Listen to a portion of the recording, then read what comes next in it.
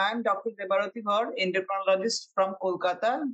Today we are discussing a case about patients of diabetes who have a higher risk of hypoglycemia. This is a very common problem which, as endocrinologists, as doctors, we encounter when patients come to our clinic. We will give an exemplary case today. A 50-year-old lady, she's a known case of type 2 diabetes. She came to me with the complaint that she had been suffering from recurrent episodes of hypoglycemia. Most of her glucose readings were between 50 to 60, and she had experienced the severe symptoms of having palpitation, sweating. For the last 2 months, she is a known diabetic patient. For the last 10 years, she is on these two common drugs we often use in our day-to-day practice, that is metformin. In a dose of 1 gram, she was receiving twice daily, and a sulfonylurea, like say glimepiride, 2 milligrams twice daily.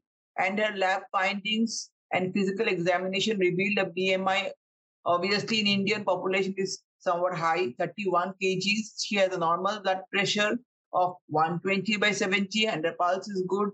HbA1c is on the higher side, as you can guess, 8.2. Cholesterol and other lipid profile is otherwise normal.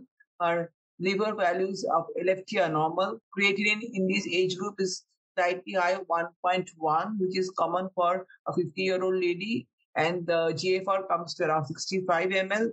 So what to do now?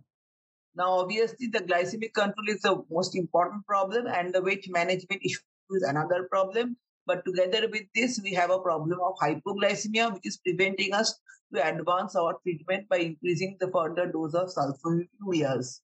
Now, the HbA1c at this age, appropriate goal should be around 7% or less, and 6.5 should not be targeted in this age group.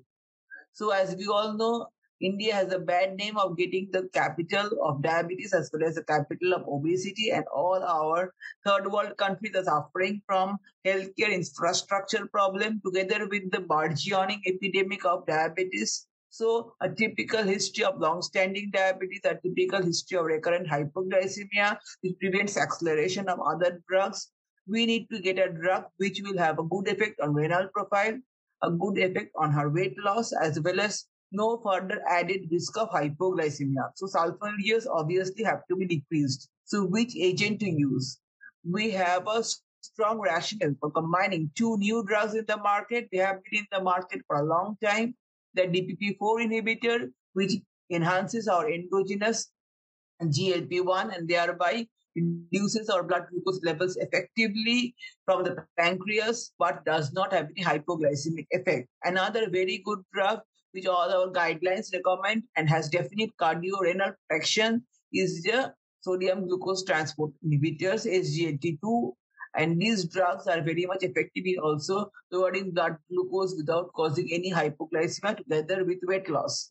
And we all know that all patients who are taking SGLT2 inhibitors have some rebound increase in glucagon, and hence in this elderly age group a risk of euglycemic ketoacidosis. But this effect can be blunted up by lowering the glucagon level, and lowering glucagon level by acting on the alpha cell. Only one drug of this class has its effect orally, and that is the DPP-4 inhibitors. So this rational combination of these two drugs will be an effective management option for glycemic status in this patient.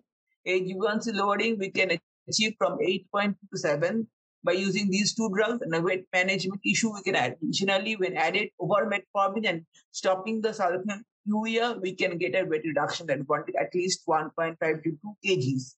And even the American Diabetes Association recommends that an initial combination therapy is very much effective when the HbA1c is above target, and an oral drug is the best insurance of compliance of this patient.